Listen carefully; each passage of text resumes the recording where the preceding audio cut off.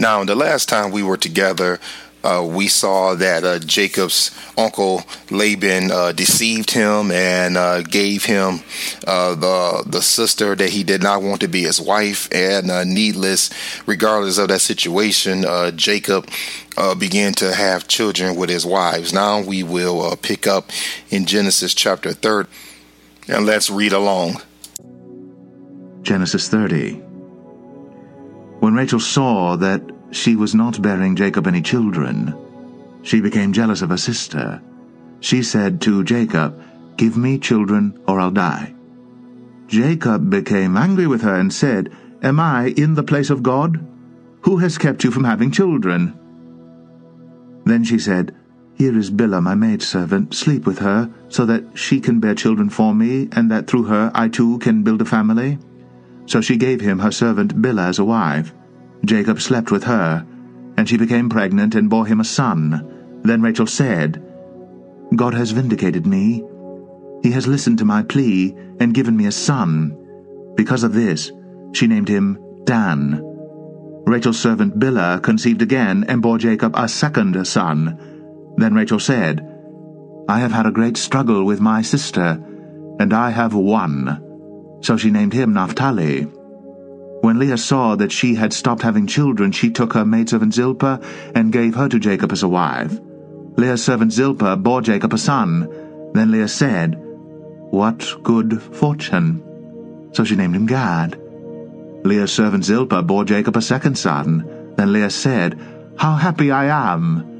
The women will call me happy." So she named him Asher.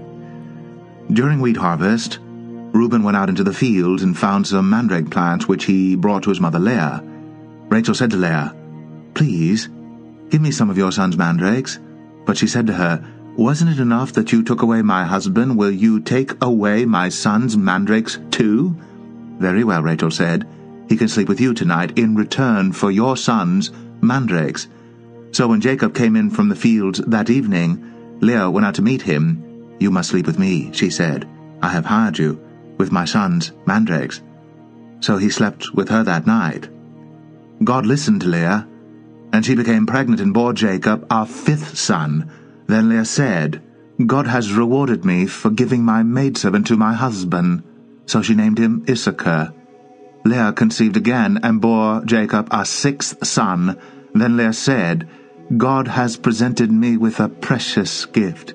This time my husband will treat me with honor, because I have borne him 6 sons."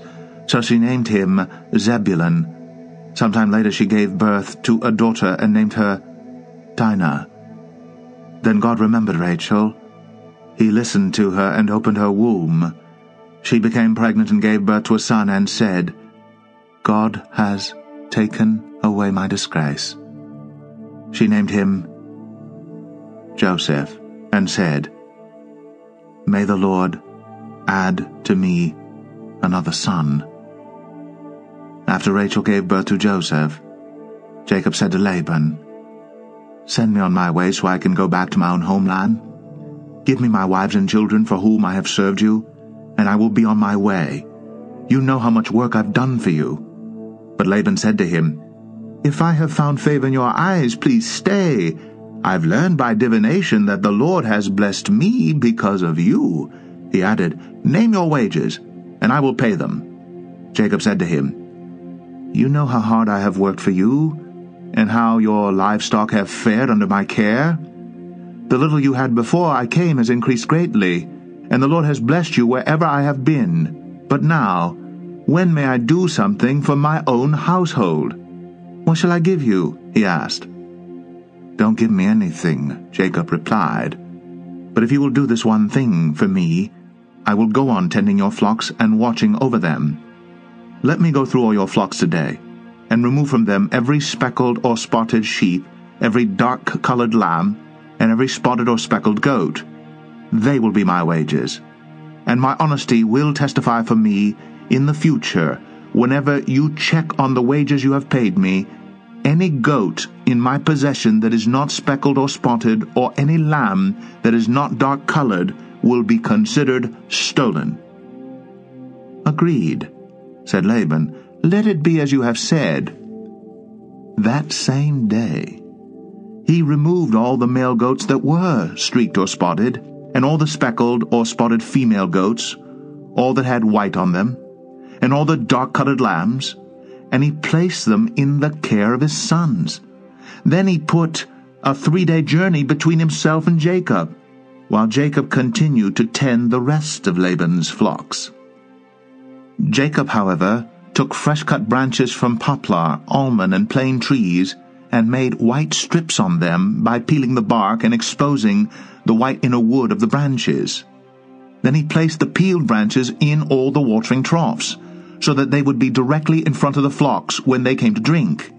When the flocks were in heat and came to drink, they mated in front of the branches, and they bore young that were streaked or speckled or spotted. Jacob set apart the young of the flock by themselves, but made the rest face the streaked and dark-colored animals that belonged to Laban. Thus he made separate flocks for himself, and did not put them with Laban's animals. Whenever the stronger females were in heat, Jacob would place the branches in the troughs in front of the animals so that they would mate near the branches, but if the animals were weak, he would not place them there. So the weak animals went to Laban, and the strong ones to Jacob. In this way the men grew exceedingly prosperous, and came to own large flocks, and maidservants, and menservants, and camels, and donkeys. Now, we start out by being reminded that Rachel has not bore Jacob any children. Notice verses 1 and 2. Now, when Rachel saw that she bore Jacob no children, she became jealous of her sister. And she said to Jacob, "Give me children, or else I die." Then Jacob's anger burned against Rachel, and he said, "Am I in the place of God, who has withheld you the fruit of the womb?" Now, of course, Jacob was probably troubled by this as well, due to the fact that Rachel, the wife that he loves, hasn't borne any children. But he makes a good point, by letting her know that, hey, it's not on me that you haven't had any children. But as a matter of fact, Jacob even points her anger towards the Lord when he says, am I the Lord who has withheld the fruit of the womb from you? So in other words, he's saying, take that up with the Lord. It's not on me that you haven't had any children. Now, Jacob is now giving he's now giving Rachel's maid as a wife. Notice verses 3 and 4. And he said, and she said, "Here's my maid Bilah. Go into her, that she may bear on my knees, that through her I too may have children." So she gave him her maid Bilah as a wife, and Jacob went in to her. Now, what we have to understand and remember in this time is that whenever a woman could not have a child, this was the means of how she went about it. If she had a maid, a servant or whatever, that person who was able to bear children could have a child, and that child would be theirs on their behalf, if you will. Now, Bilah has a son, and Rachel names him Dan. Notice verses 5 and 6. And Bilah conceived and bore Jacob a son. Then Rachel said, "God has vindicated me, and has indeed heard my voice, and has given me a son." Therefore she named him Dan. Then we see, next we will see that Naphtali is Bilhah's second son, verses 7 and 8. Rachel's maid Bilah conceived again and bore Jacob a second son. So Rachel said, "With mighty wrestling I have wrestled with my sister, and I have indeed prevailed." And she named him Naphtali. Now we see that not to be outdone by her sister, Leah decides she will get in on the maid swap. So she gives Zilpah to Jacob, and she bears Jacob 2 sons. Notice verses 9 through 13. When Leah saw that she had stopped bearing, she took her maid Zilpah and gave her to Jacob as a wife. And Leah's maid Zilpah bore Jacob a son. Then Leah said, "How fortunate!" So she named him Gad. And Leah's maid Zilpah bore Jacob a second son. Then Leah said, "Happy am I, for women will call me happy." So she named him Asher. So we see that the family, the sons of Jacob, are starting to grow. Now, Leah and Rachel make a deal for Jacob over food. we would see this in verses 14 and 15. Now, in the days of wheat harvest, Reuben went out and found mandrakes in the field and brought them to his mother Leah. Then Rachel said to Leah, "Please give me some of your son's mandrakes." But she said to her, "It is a small matter for you to take my husband. And would you take my son's mandrakes also?" So Rachel said, "Therefore, he may lay with you tonight in return for your son's mandrakes." Now,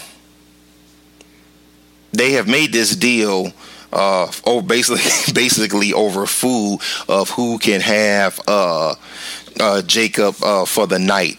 And if we look at the word mandrakes, Hebrew 1736, which means Strong's H1736, dudai. That is the Hebrew word for mandrakes, and we see that that word means it's a love fruit or aphrodisiac. So that is what she traded her husband for. So Leah gives Jacob 3 more children. In verses 16 through 21, we see, now Jacob came in from the field in the evening, and Leah went out to meet him and said, "You must come in to me, for I have surely hired you with my son's mandrakes." So he lied with her that night, and God gave heed to Leah, and she conceived and bore Jacob a 5th son. Then Leah said, "God has given me my wages, because I gave my maid to my husband." So she named him Issachar. Okay.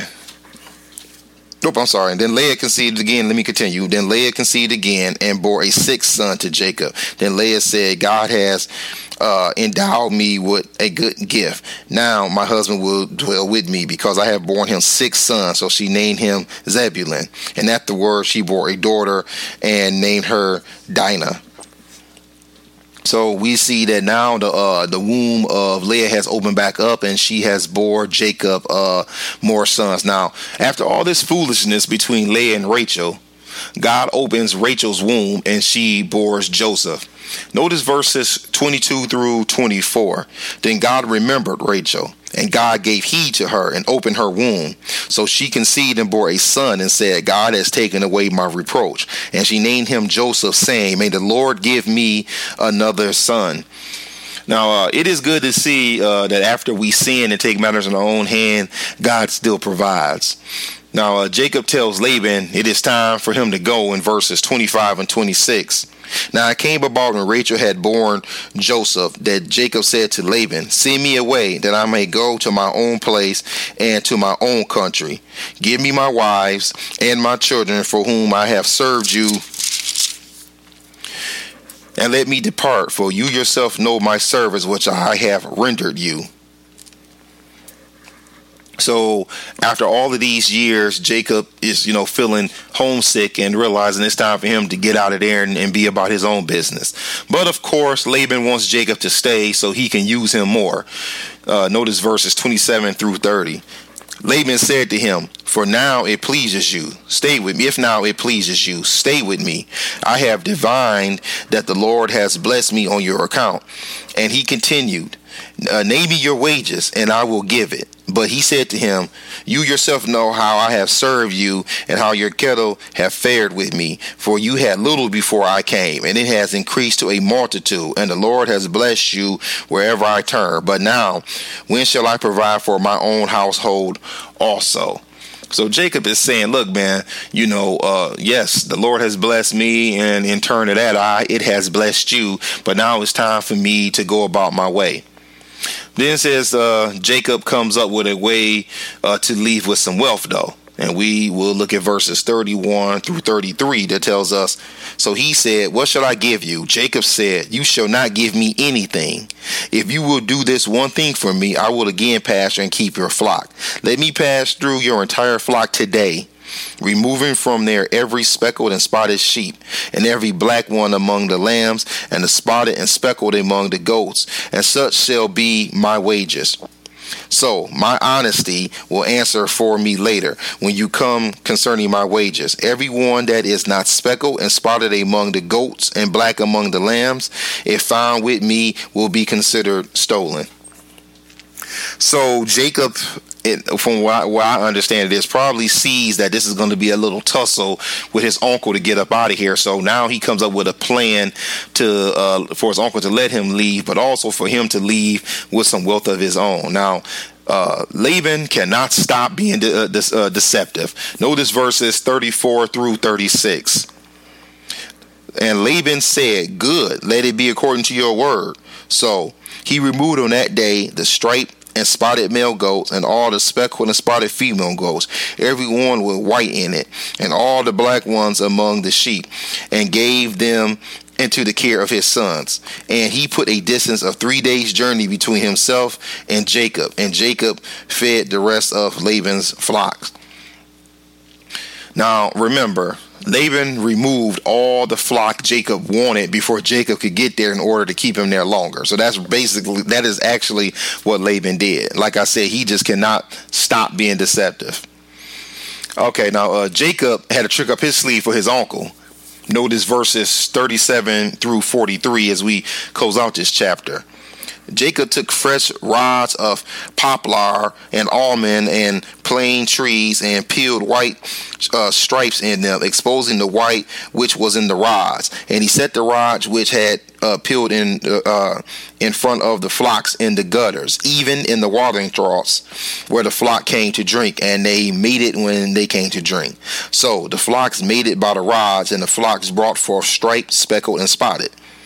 Jacob separated the lambs and made the flocks face towards the striped, and all the black in the flocks of Laban. And he put his own herds apart and did not put them with Laban's flocks. Moreover, it came about whenever the stronger of the flock were mating that Jacob would place the rods in the sight of the flock in the gutters, so that they might mate by the rods. But when the flock was feeble, he did not put them in. So the feebler were Laban's and the strongers Jacob.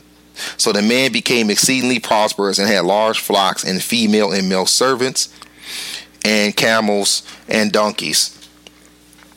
Laban thought he had Jacob, but Jacob had him. It appears that Jacob knew Laban, his uncle, would try something dirty, so he was prepared for it. And we see, Jacob, being the kind man that he is, had a backup plan. Okay, that brings us to the end of Genesis 30. Thanks for listening.